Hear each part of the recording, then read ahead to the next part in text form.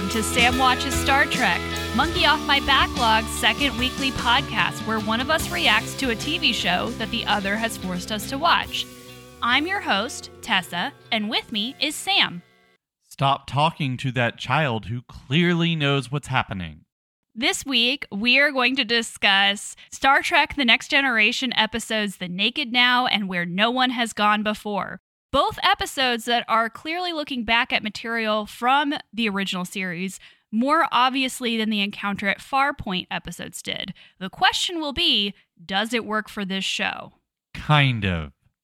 I guess that's it for today, right? Spoiler, that's it. The episode's over. We're all done here. Let's start with The Naked Now. So The Naked Now is the third episode of the first season. It was directed by Paul Lynch, and the episode was written by DC Fontana, who wrote a lot of Star Trek, the original series, and The Encounter at Farpoint, but she wrote it under the pseudonym of J. Michael Bingham, which was kind of a convention of science fiction writers during her time period. I'm not sure it was really true in the late 80s, so that feels like kind of a holdover. It was also written by John D.F. Black, who is credited for his role in devising the plot's origins. The episode originally aired on October 5th, 1987. So, quick summary. When called to investigate a distress call from a science vessel monitoring the collapse of a giant superstar, Picard and the Enterprise discover that the other crew has died under mysterious, seemingly self-inflicted circumstances. Soon, members of the Enterprise crew begin to act strangely, prompting Riker and Data to look into a long-forgotten incident on the original Enterprise. Sam, this episode has been subject to a lot of critiques over the years by Star Trek fans, especially because of its parallels with The Naked Time, which is the original series episode. What were your first thoughts while watching this? I wish that we could do a cutaway, a la the Orville creator Seth MacFarlane. Because if we did, what you would see, imagine the scene. Sicily, 1928. That was good. That was good. I think so. That was a solid joke. That was something. Anyway, picture, if you will, earlier this week, Tessa and Sam watching this episode. I look over to Tessa and I say, this episode reminds me of an original series episode. When Tessa says, you mean The Naked Time? And I say, oh. And then I gesture like I have a sword. And I'm fencing. Because that's clearly the takeaway from The Naked Time. The Naked Time is Sulu. Sulu with a sword. Yes, right. I totally get that. So, I mean, is there anything in this episode that is as cool as Sulu wielding a sword? I don't think so. I mean, I think the thing that this cutaway would illustrate is that I genuinely don't remember things. I mean, that's fair. I just don't think people understand sometimes. You do. It's kind of fun, though. I get to re-experience things with you. Yeah, the best part is you take notes about my reactions to things while we're watching the episode because I probably won't remember it. You get some good content while watching the episode, so I have to take notes because I can't just let that go to waste. As I mentioned before, this episode was critiqued when it came out and has been critiqued for a long time for its parallels to TOS. The fact that it's the third episode of the season, or third episode of the show ever, made a lot of people really nervous that they would continue to mine the original series for content. I told you this as we were watching the episode. The episode obviously hinges on people from the crew acting in strange ways because they have been infected with this virus, organism, whatever that makes them act drunk, which is the same premise as The Naked Time. The problem was that when The Naked Time came out, we already knew those characters fairly well, and so the humor of, oh, isn't it funny Sulu is running around with a sword? Isn't it funny that Spock is having to do math problems in his head to keep himself calm? Whereas this, we don't know these people very well. We've only had 2 episodes with them. So a lot of people saw this as a really odd place to put this episode because of the way that it just immediately tries to break these characters before they've even established the characters. You had a different take, though, as we were watching it. First, I just want to say, it sounds like Tessa can't keep it together this week. She can't. And that's because I'm over here being a disaster. I'm very much being like Tessa usually is. So I think the thing about this episode is I get the problem, right? You know, audience facing, We don't know these people well enough to have a good idea of what they're like when they're acting strangely. But at the same time, this is a new crew trying to get to know each other. And I mean, I'm not saying this is the same thing as like a corporate weekend retreat, but kind of. This is the equivalent of an entire new office going on a bender together. I think so. Does that work, though? I mean, I thought it was fine. Okay.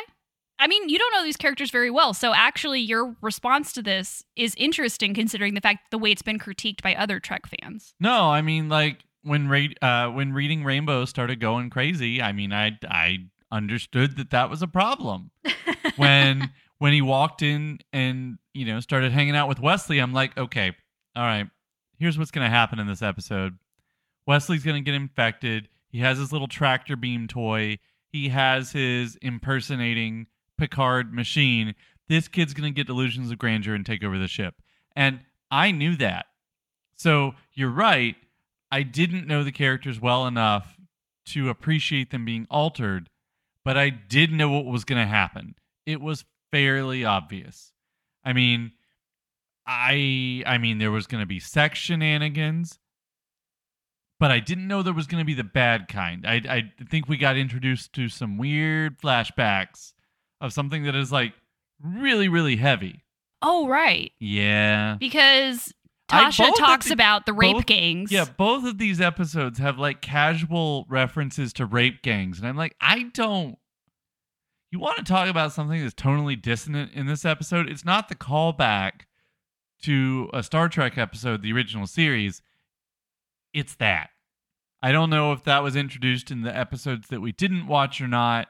No, this is the third episode. So right. no episodes. As of this one, we haven't skipped any. That might have been the weirdest thing about the episode. And to kind of piggyback on that, the other thing people really didn't like about this episode was the sexual encounter between Data and Tasha Yar. Having those two characters get together in this like very awkward one-night stand while under the influence. Data's line about being functional in all the ways. A lot of people that struck them as really dissonant for these particular characters. Well, it's hard to say that they're dissonant if we've only had one prior exposure to them. But yeah, I didn't like it. The problem here is not the concept of the Naked Time version 2.0 as the first proper non-pilot episode. I don't have a problem with that. I have a problem with them reaching for things that they have no business reaching for. Rape gangs. Sudden sexual encounters. Maybe we save those things when we're not doing a high concept. Yeah, I mean, and that makes sense. The other thing that came up, and you brought this up as we were watching the episode, is that it's not entirely clear if Data is actually infected or if he just sort of believes that he's infected because he's been trying to imitate human behavior so much. I don't think he was. How does that change your reading of this character? Part of it. Part of it. He just wants to be part of it. Speaking of Data... Speaking of part of it... Something happens at the beginning of the episode that you thought was hilarious, and it was the interaction between Beverly Crusher and Data when Data is being examined by Crusher for his, intake exam or something, and he tells her that he's been written up in a few mechanical medical textbooks, and then later asks Riker if she thought he was bragging. Yes. Clearly she did. It's not a brag. It's factually accurate. Yeah, he's like, I was just being factually accurate. Yeah. Like, he's very confused about the reaction that she has to him. And you, in that moment, said, is this me? Am I the Data character? It is. I don't know. It bothers me. It bothers me a lot. First of all, when people use my salutation, which is wrong, and they're misgendering me, they're also not using my proper salutation. And I don't, it's factually accurate. I earned that degree. It's my title. Right. And it's gender neutral, which just makes life easier for everybody. But I always wondered about that, like outside of the workplace, like our particular workplace. But it sounds like if you're like, oh, I'm a doctor, it sounds like condescension, like a brag. Right. But it's not. It's factually accurate. It is factually accurate. And it's not it's you make more money than I do. Call me doctor. It's like the one consolation I have. Right. Right? I mean, I don't have anything else. And it's, like I'm writing a book. That is not a brag. That is literally my sun, moon, and stars and takes all of my time and I'm miserable.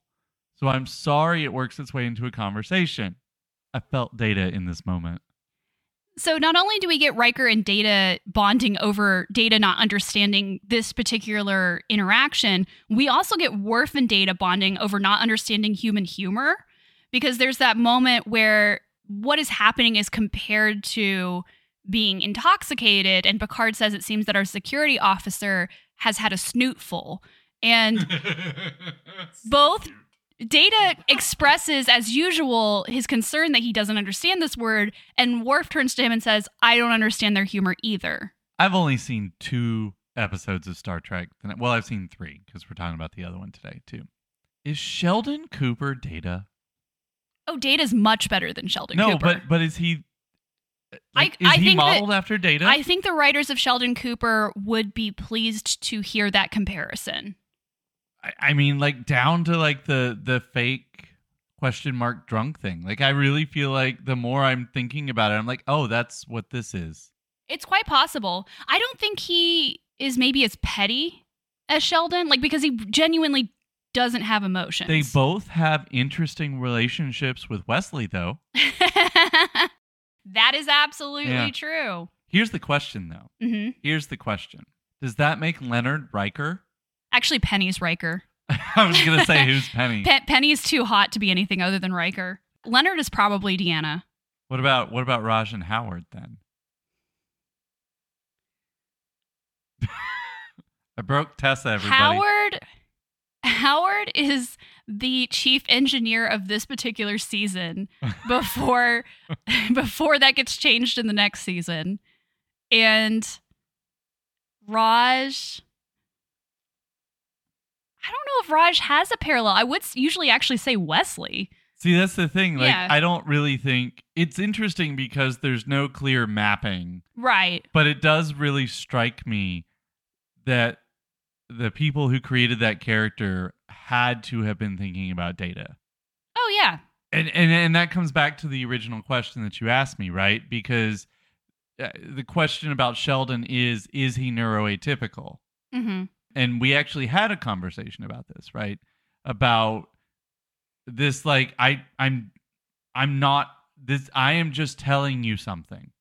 It's not. There's no emotion or extra intention added to it, and this is something that gets talked a lot about, as you pointed out, on in places like Twitter, right? And that's something that Sheldon deals with. Now, ironically, I think, and this is part of what makes me think it's done on purpose, is that Data is an android who is specifically trying to understand what it's like to be human.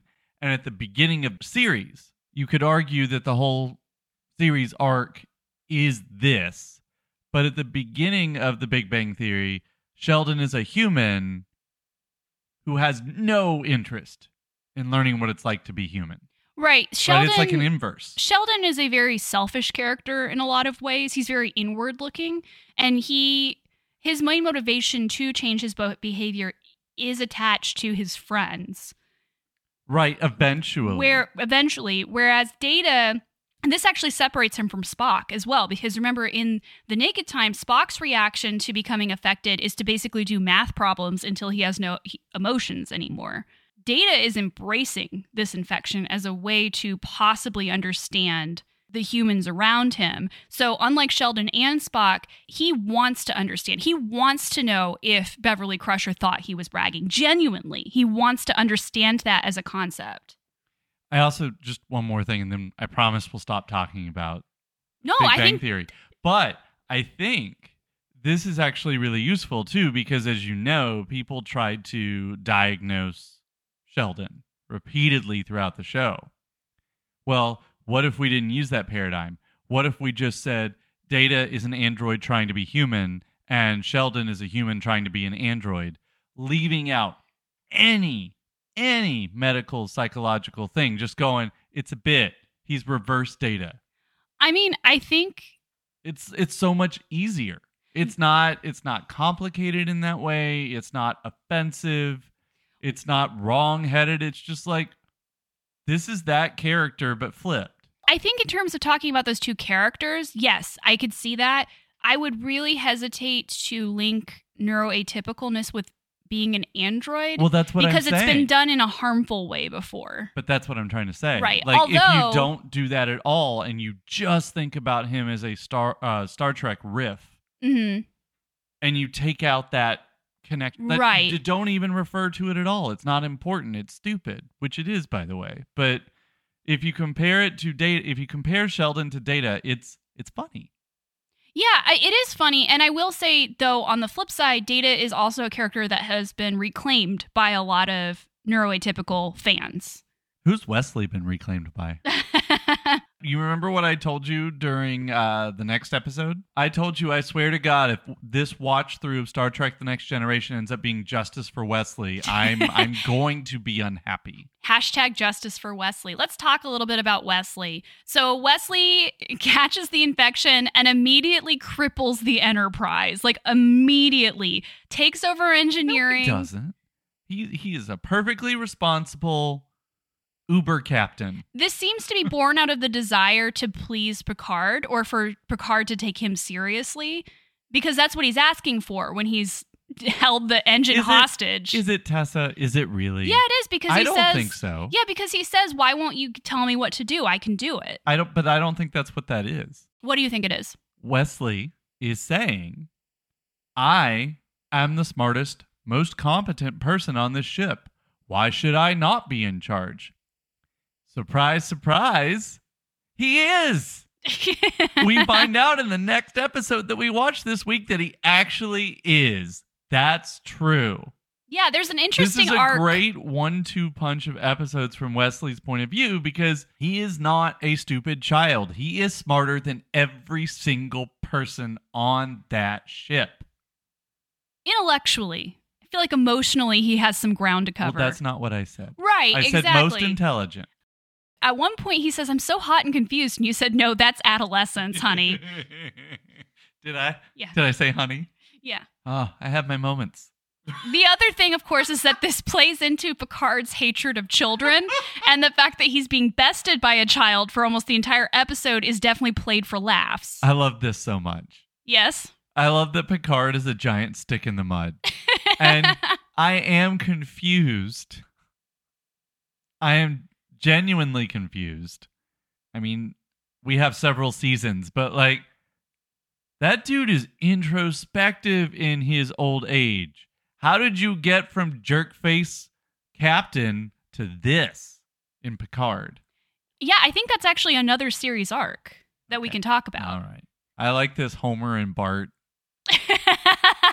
relationship that's evolving. Oh my God. Like, I hadn't thought about that. He is like 2 steps away from strangling that child. It's true. I will say that Wesley is in a tie for one of the best lines of the episode, though, which is when Riker and one of the engineers manages to finally get past his force field, and they find the little chips or whatever, all out of order. Wesley says, "An adult did it," which is like perfect. Well, no notes.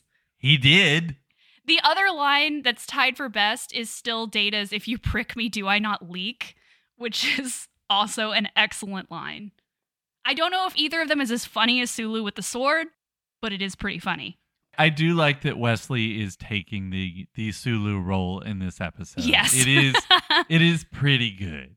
What did you think about Wesley in the end saving the ship from the danger that he put the ship in? Obviously. I mean, like, this is one of my things with TV shows every so often. When they tell us something at the very beginning, and it's like shock and awe 20 plus years later, it's like, he's the smartest dude. Oh, he's a traveler. Got it. Neat. So 2 more things I wanted to... You're like, no, stop it. I'm like, these episodes really do go together, though.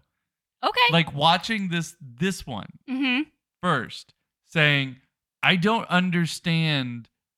All I know is shut up, Wesley. Right. How did I not know? I knew that Worf was a Klingon. I know he shows up in another show. I know about Picard and Borg and stuff like that. I know about Reichert's steely blue eyes. I know about reading rainbow in his visor. I mean, there are like things I know about these characters, like their basic traits. Just from basic pop culture but osmosis. I didn't know that Wesley was the smartest person there. That's what gets me, right? Like, this is like Sixth Sense all over again. It's like seeing it and going, oh, look at that. Oh, that's going to be a thing later. And then in the second episode, it was a thing. And then over 20 years later, it was again a thing. And it's just like, when you talk about Sixth Sense, you talk about the thing. When you talk about Lost, you talk about the thing. Nobody's talking about the intricate mystery from season 1 or things like that. They're talking about the thing about the show. When people talk about Fringe, nobody talks about what happens before the thing. They talk about the thing. Wesley's the thing is not talked about. Right. And I think that's because this character was seen as really annoying, which, again, I'm not sure I actually agree with. He is. I mean, no, he is. But when I was a kid, like I said in the last episode, he was my entry point into this show. And so I tend to treat him a lot more charitably, I think, than some adult viewers did. Maybe it has to do with the fact that I've literally built a professional career around this very thing. Right. I don't know. Maybe. And it seems weird. I definitely want to continue to talk about Wesley as we move into the next episode, but there are two things I want to finish talking about before we finish this one. The first one is the other line from LaForge, who, when drunk, I didn't appreciate that when drunk, he starts to complain about how he doesn't have sight, because I just don't feel like that's true to the character. The character really seems to embrace the visor, and he seems very... this is just the way I see. And so it feels a little weird and a little ableist to be like, I can't actually see. It's not as good as the way you see. I don't like that. However, I did like I have never seen a rainbow. Troy on the bathroom floor. That's all I could think of. You can't disappoint a picture. The final thing I wanted to talk about, of all the strange things that happen, this is semi-important because it's a thread that will come through the rest of the series, is we get to see the first Picard-Beverly flirtation, even though it's weird and awkward and they're both paranoid. But he calls her Bev. She kind of comes on to him, but he goes down to the sickbay and clicks his heels. But they sort of also know that they're intoxicated, so they're sort of like trying to work it out at the same time. But there is sort of that thread of attraction between them that is going to continue through the series. How did that make you feel? It reminds me again of the scene in The Simpsons where Lisa is shouting in her dream, "I'll help you, George Washington." And Bart walks by with his glass of water going, "Wow, even your dreams are lame." Like, this is that. Like, I'm like, wow, you guys don't flirt. It looks bad when you do it. Don't. You're gonna make flirting not a thing anymore because you're gonna break it. You're gonna ruin it for everybody. Please stop. So you think that this is an awkward subtext in the show? You don't see these two characters as being like here's a question a for long-running you. Here's romance? a question for you. If you don't like a subtext, as long as it doesn't become text, can you pretend that it doesn't exist? Of course. Well, that's what I'm doing. Okay. All right. Fair enough. Let's move on to the next episode. We skipped a couple. Our first skip of the season. Woo! We watched Where No One Has Gone Before, which is the 6th episode of the first season. Interestingly enough, you'll appreciate this. The original episode aired on October 26, 1987. However, a high-definition remastered version of the episode received a limited theatrical release for one day along with the episode Datalore, which we are also going to watch, to celebrate the 25th anniversary of the series in July of 2012. Okay. So somebody will have to fact check me on this, but I believe the thing that it's being referenced and the referencer, I believe I have this right, but if not, it's the other way around. I just like how this episode plays homage to Spaceballs and Ludicrous Speed. Because that's the, traveling through space really fast, and it reminded me of Ludicrous Speed. I literally just watched Spaceballs like 2 years ago, and yeah, you're making references that I don't get. Ludicrous Speed. You say that like plaid. It's a thing that I should know. Plaid. Anyway. Hi. You guys know what I'm talking about. Anyway, the story was originally developed with the title Where None Have Gone Before. It was based on Diane Duane's book, The Wounded Sky, which is actually a original series Star Trek novel that was published in 1983 that follows Kirk and his crew traveling to the ends of the universe to where reality and thought merge. So it's interesting that they took a story that was originally set during the TOS era and then transplanted it onto TNG.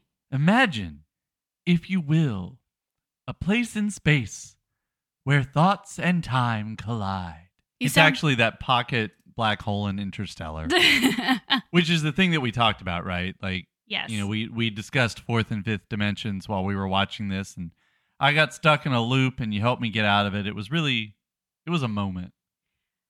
This episode was directed by Rob Bowman.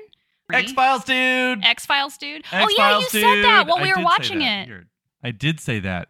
So Rob Bowman is one of the main X-Files dudes. He directed 33 episodes of the X-Files. He also did work on, he did the Lone Gunman pilot. He was connected to the first X-Files film. I'm clearly looking at Wikipedia here. He was also listed as a producer for 89 episodes of the X-Files. He's also one of the main people behind Castle as well. So this is interesting. This is somebody who got his start. Well, didn't really get his start here. He did a lot of 80s TV, but this is, something that he used to parlay into a bigger job, not unlike what we're going to see Ron Moore do in the 90s with whichever one of the two shows he was on.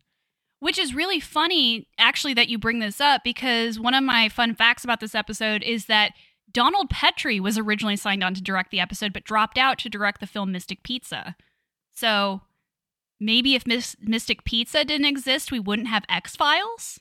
But if Mystic Pizza didn't exist, would we have Julia Roberts? Would we have Pretty Woman? Is Mystic Pizza an urtext?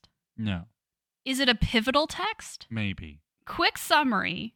The Enterprise invites a renowned warp propulsion expert, Mr. Kaczynski, aboard to run some efficiency tests and make some adjustments to the warp core. The tests soon go awry, causing the Enterprise to travel to another galaxy, and only Wesley notices that Kaczynski's assistant seems to be the cause. So we had a conversation about this at the very beginning of the episode. Yes. And you definitely explained to me that Starfleet has a giant gullibility quotient because this dude's clearly a fake. Come on. You referred to him, and I quote, as Starfleet Chris Kattan. I conjure you. I dare you. I defy you to go look up this character and tell me you do not think about the fact that, no, you cannot have the mango. I do not get that reference either. Like, this is like one character away from the Roxbury guys. I mean, like, this is... Is he one of the most annoying characters we've seen on this show so far? I like how I just made a string of references you have no... That's the theme of this episode. Nothing. References Tessa does not understand. Yeah, this guy's just like Chris Kattan, and it's killing me. There's a lot of, like, toxic male... I want to say auteur, because that's the discourse that I'm most familiar with. He's obviously not an auteur, but, like, it's that... This guy is a genius, and so we can't question anything he says, and he can act however he wants, and even in these really toxic ways, and nobody can speak back to him because he's a genius. You think about media that's made for Generation X, and you realize that most of it isn't, because we're such a small cohort. I don't know if the next generation was pitched more at boomers than Xers. I suspect that it was. I really feel like again, anybody who's hearing this who qualifies as an X or a Xennial, tell me that's not a generational thing. This Generation X looking at somebody and going, yeah, that's clearly a fraud. He's clearly a fraud. The other guy's doing all the work, and this guy's taking all the credit. Typical. This is why we don't trust you people. And Riker calls him out on it immediately. Like, Riker, at the very beginning of the episode, right after the captain's log monologue, he immediately tells Picard, something's off. This data is garbage. First of all, you mentioned Captain's Log. Yes. So I just really love toward the end of the episode where he's like, Captain's Log, doesn't matter. And just starts talking. This is so typically a generation. Something's wrong. Kid comes up. I can tell you what's wrong. Shut up, kid. That is us in a nutshell.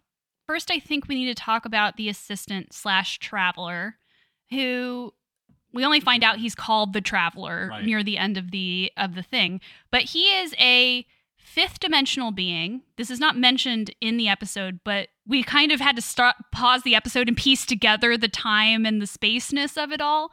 But the way he describes himself is as this highly evolved being who exists outside of time, where thought, time, and space are not separate. And you pointed out, because you're a time travel expert.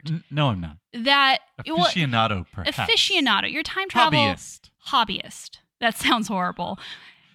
In my spare time. What's that movie where the hobbyists actually make the time machine?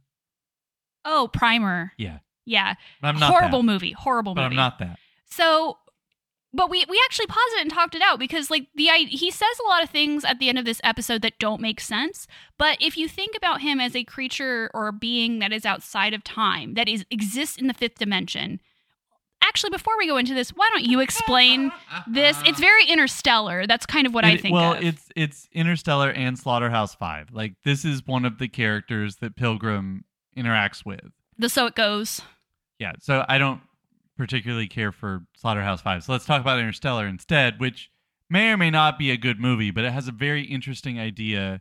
If we're down on Chris Nolan because he knows what he did, we can still talk about Kip Thorne as the big, physicist, scientific mind behind most of these things. But so this character in the Star Trek episode is like the fifth dimensional beings in Interstellar who, spoiler alert, are us evolved. Right. You can think about it as humans are fourth dimensional beings because we move through time. And time is the fourth dimension. But we cannot perceive the dimension that we're currently moving through, right? It's kind of like an extension of the Heisenberg principle, right? You can't clearly observe the thing without misunderstanding it or altering it or whatever. So we cannot see time as it is, even though we are creatures of that dimension. So that's why we perceive things three-dimensionally. And we get glimpses of fourth dimension. I'm not saying that we don't, but we don't understand it the way that we do the dot, the line, and the three-dimensional object, the cube, right? So the Traveler can. He understands. And so he is able to understand the fifth dimension, which Interstellar posits as love. By the way, don't forget. Which I know a lot of people made fun of it as being cheesy, but I actually kind of liked it as an answer. Well, but that's the thing. If you think about the fifth dimension in this episode, it is the place where thought and time, they never really name it. It's the nexus of things. And if that's not love, well, if that is not a definition of love, then so that's completely appropriate. And this explains why he's unable while he phases in and out. He doesn't have control over the fifth dimension. He is a fifth dimensional being. We don't have control over time, but we try to manipulate it as best we can, and sometimes we're able to do it. In time travel, we can't. So he's able to manipulate it to an extent up to and including his own, just detriment. And we also get the classic time travel paradox in this, right? That I can't tell you too much about your own future. Right. Which is a real nice callback to Back to the Future, right? Yeah. Anyway, that's the deal here, is that you have a fifth dimensional being hanging out with the fourth dimensional beings, trying to prod them along, accidentally doing something to make it unsafe, and trying to untangle his mistake. Whereas the point of Interstellar is to help them move along. It's kind of Spock interference, right? And I think that's interesting because if we think about what he says to Riker especially, or even just what he says to any of them when they try to question him about where he's from. And like Riker even says, like, are you from the future? And he says, not really. Well, maybe. And like that's such a contradictory answer, except for, as you say, we experience time, but we experience it linearly. If you are outside of time, you wouldn't experience it that way. And that's what Vonnegut writes about. Right.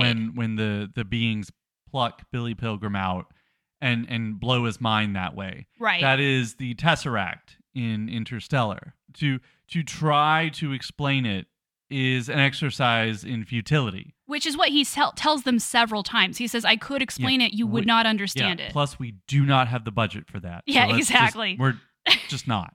It's also funny the way that he's like casually condescending to them, where they're like, why haven't we heard of you before? And he's like, to be honest, your species just now became interesting. And a lot of that has to do with Wesley. That's the classic Calvin and Hobbes, thing. The surest sign that there's intelligent life out there is that they have not tried to contact us. That is classic Calvin. Classic Calvin. Not Calvinist. Calvin. Calvinian? So not Hobbesian, though. That would be wrong. That would be absolutely wrong. That would be Hobbesist. That sounds like an epithet. It sounds like you're trying to segregate tigers. So... But he does warn Picard there is a very specific future that he can't interfere in, and that is Wesley's future, like you mentioned before. So Wesley is also at the heart of this. Like you said, a lot of this episode is about how they still underestimate him, the crew. They're so mean to him in this episode. Like Riker pushes him off twice when he's trying to explain to Riker that he thinks it's the Traveler who is actually making the Enterprise go this fast.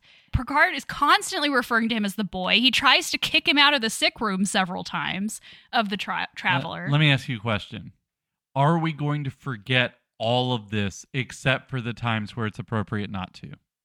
Not really. Oh, we're going to remember that Wesley's the super smart kid and maybe we shouldn't be such jackasses to him? Well, remember the Traveler tells Picard you can't even tell him. You have to treat him like you normally would. But then he gives him bridge access. Right. But that's my point is that he's still going to be mean to Wesley. That's what I'm trying to say. That's fine. Yeah. That's fine. It'd be weird if he didn't. It's really interesting to me that there's that tension in this episode because the Traveler immediately recognizes Wesley's potential, especially because Wesley actually tells us what the episode's going to be about at the beginning of the episode when he asks the Traveler, is there a place where time and space and thought are all the same thing? And I love how the Traveler basically sticks his fingers in his ears and goes, la la la la la la la, I can't hear you. It's revealed he's a prodigy, even though nobody listens to him. I immediately remembered the spoiler. No, I didn't. But before they named as soon as they named the character the Traveler, I was like, Wesley's a Traveler? What? But of course I knew that. We haven't seen it yet. You didn't know what that meant. No, I didn't. I do now. Yeah. And I'm fascinated. Of course, I know they screw it up, but that's really beside the point. Are you like 100% more invested in Wesley now? Yeah. Yeah. It's interesting. Despite that really dumb orange ruffled sweater that he wears the entire episode. God. The 80s were a fun time. No, they weren't. They're lying to you. Did you like how Picard punks Wesley at the end where he has that conversation with Riker and he's like, I did say that kids weren't allowed on the bridge. I guess we're going to have to make him an acting ensign.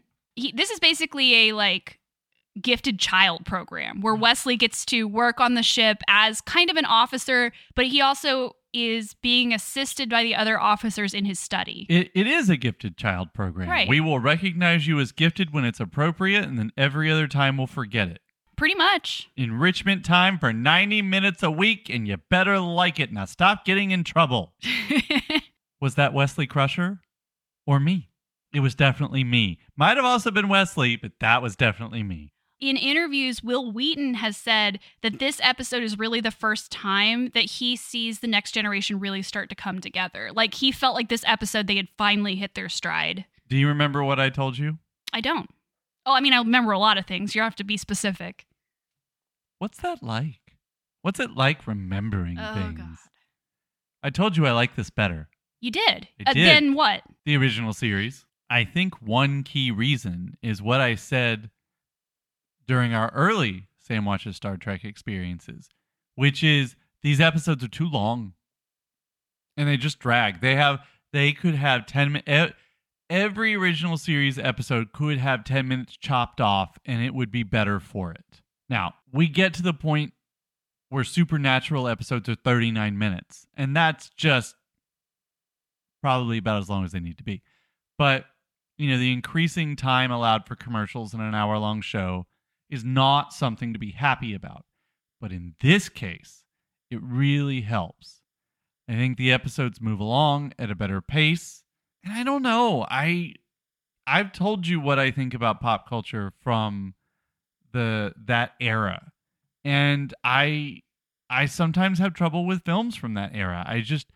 I cannot put my finger on what it is. I think, and I'd have to see a lot more films, but I think this, Star Trek's always had kind of a filmic quality to it, sometimes more than the actual films.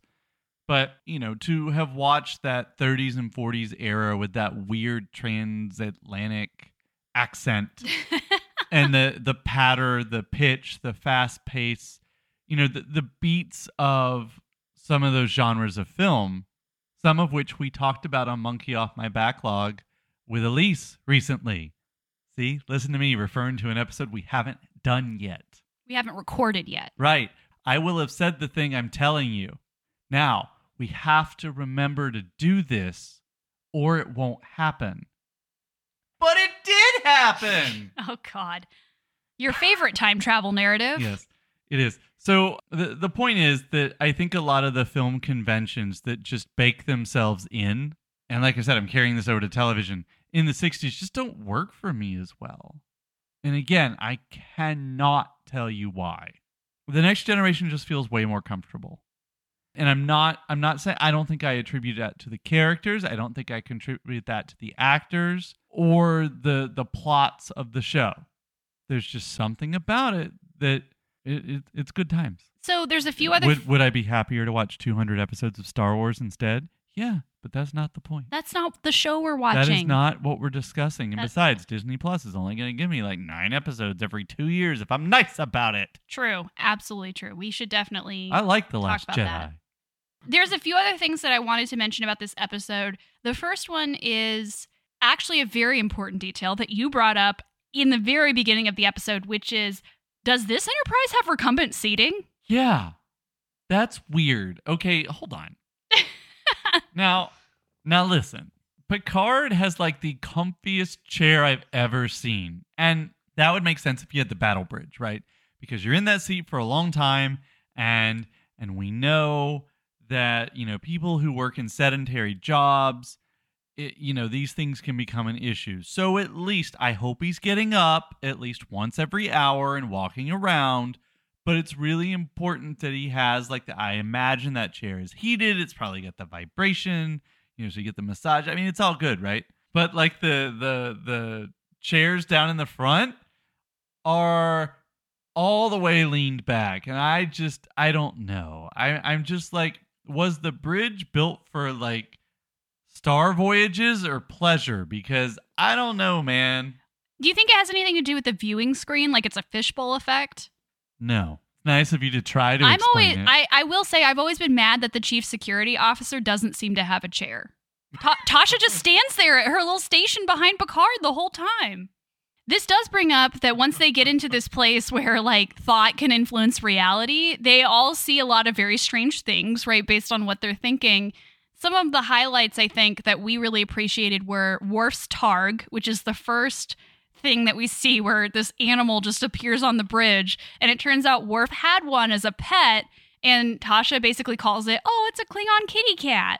And then there's a kitty cat. Yeah, and then Tasha's cat shows up, which is where we get the really disturbing flashback of her running away from the rape gangs, holding this cat. Oh my God.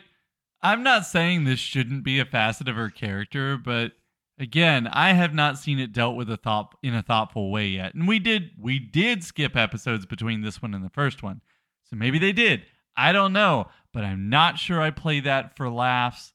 I know they didn't play it for laughs, but they had the laughs and then, jump cut us into terror, and I don't know that they've earned that. I don't like that. It doesn't seem like this character is very well developed at all. Maybe she will later in this season earn this backstory and a chair. Maybe we'll have to see. Something that is funny, though, and we both laughed at, was Picard almost falling out of the turbo lift into space. Whoops. I mean, it's terrifying, but it's also really funny. That's life, Tessa. Terrifying, but also really funny. He also sees his mom and has tea with her. Was that his mom or his grandma? I think his mom. Right. She looks a lot different than the next time we see her. That's true. Or the first time I saw her. And she has a terrible French accent. Yeah. I asked you, I was like, what accent is this? I mean, to be fair, Picard has a British accent, which is also a terrible French accent. See, but that makes sense, though, because if you're putting it in the future, as we've talked about, accents drift and change, so it might be completely appropriate that he have a British accent, even though he lives in France. And if that's so, his mom's accent makes no damn sense. None of the accents make any damn sense. None of them make any sense. It is absolutely true. The future is weird, people. So the other very funny thing that Picard says in this episode is when they're in this dimension, when they're past all the galaxies the first time, like the 2 galaxies over, and then when they're in this dimension, the crew, following proper Starfleet curiosity, keep being like, maybe we should stay for science. And Picard says this wonderful thing where he says, who will we report this back to? Like, what's the point of doing science here if we can't ever leave? And I wrote down when he said that, if science happens in the 5th dimension and no one hears it, did it make a sound?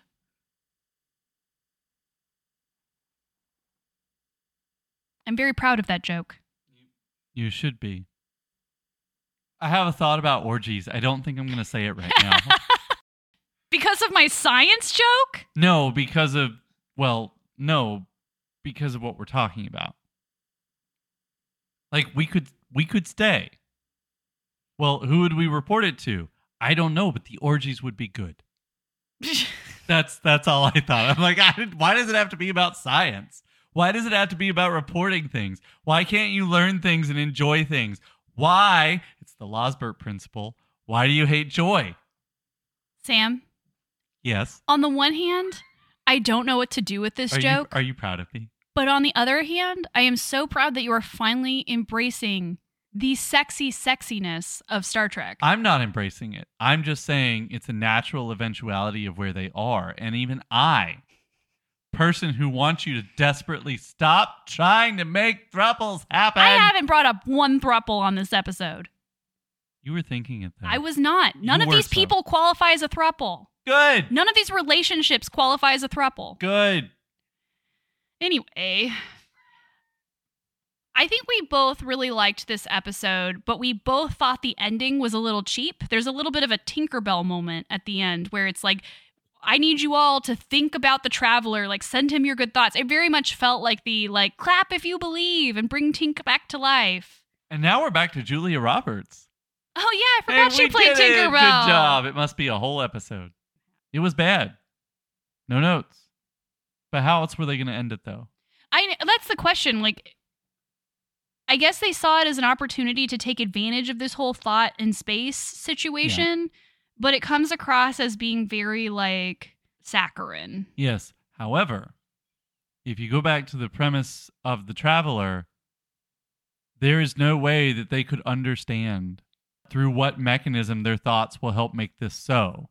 So, might as well be this because it's not going to be whatever it should be because they can't understand it, but they can understand the Tinkerbell principle. They both end with Picard doing this thing, which becomes fairly normal in the show, where it's like this like strange, life-threatening, bizarre experience just happened. All right, what's our next mission? Where are we going next? What are our orders? Like nobody needs time off. Nobody reports to Starfleet. It's just like, let's check the next thing off our to-do list. Is the Enterprise a latchkey kid? Is that where you want to end the episode? I do. Okay. All right. Overall, what did you think of these 2 episodes? I like them. So you did like them. Thumbs up? Yeah. Okay. Did you like them more than Encounter at Farpoint? Yes. That's all for today. I think we've done enough damage. Next week, join us to hear Sam and I discuss the episodes Haven and Hide and Q. You can find me on Twitter at Swelatessa. Swela is spelled Swehla. And you can find Sam at Sam_Morris9. Until next time, live long and prosper.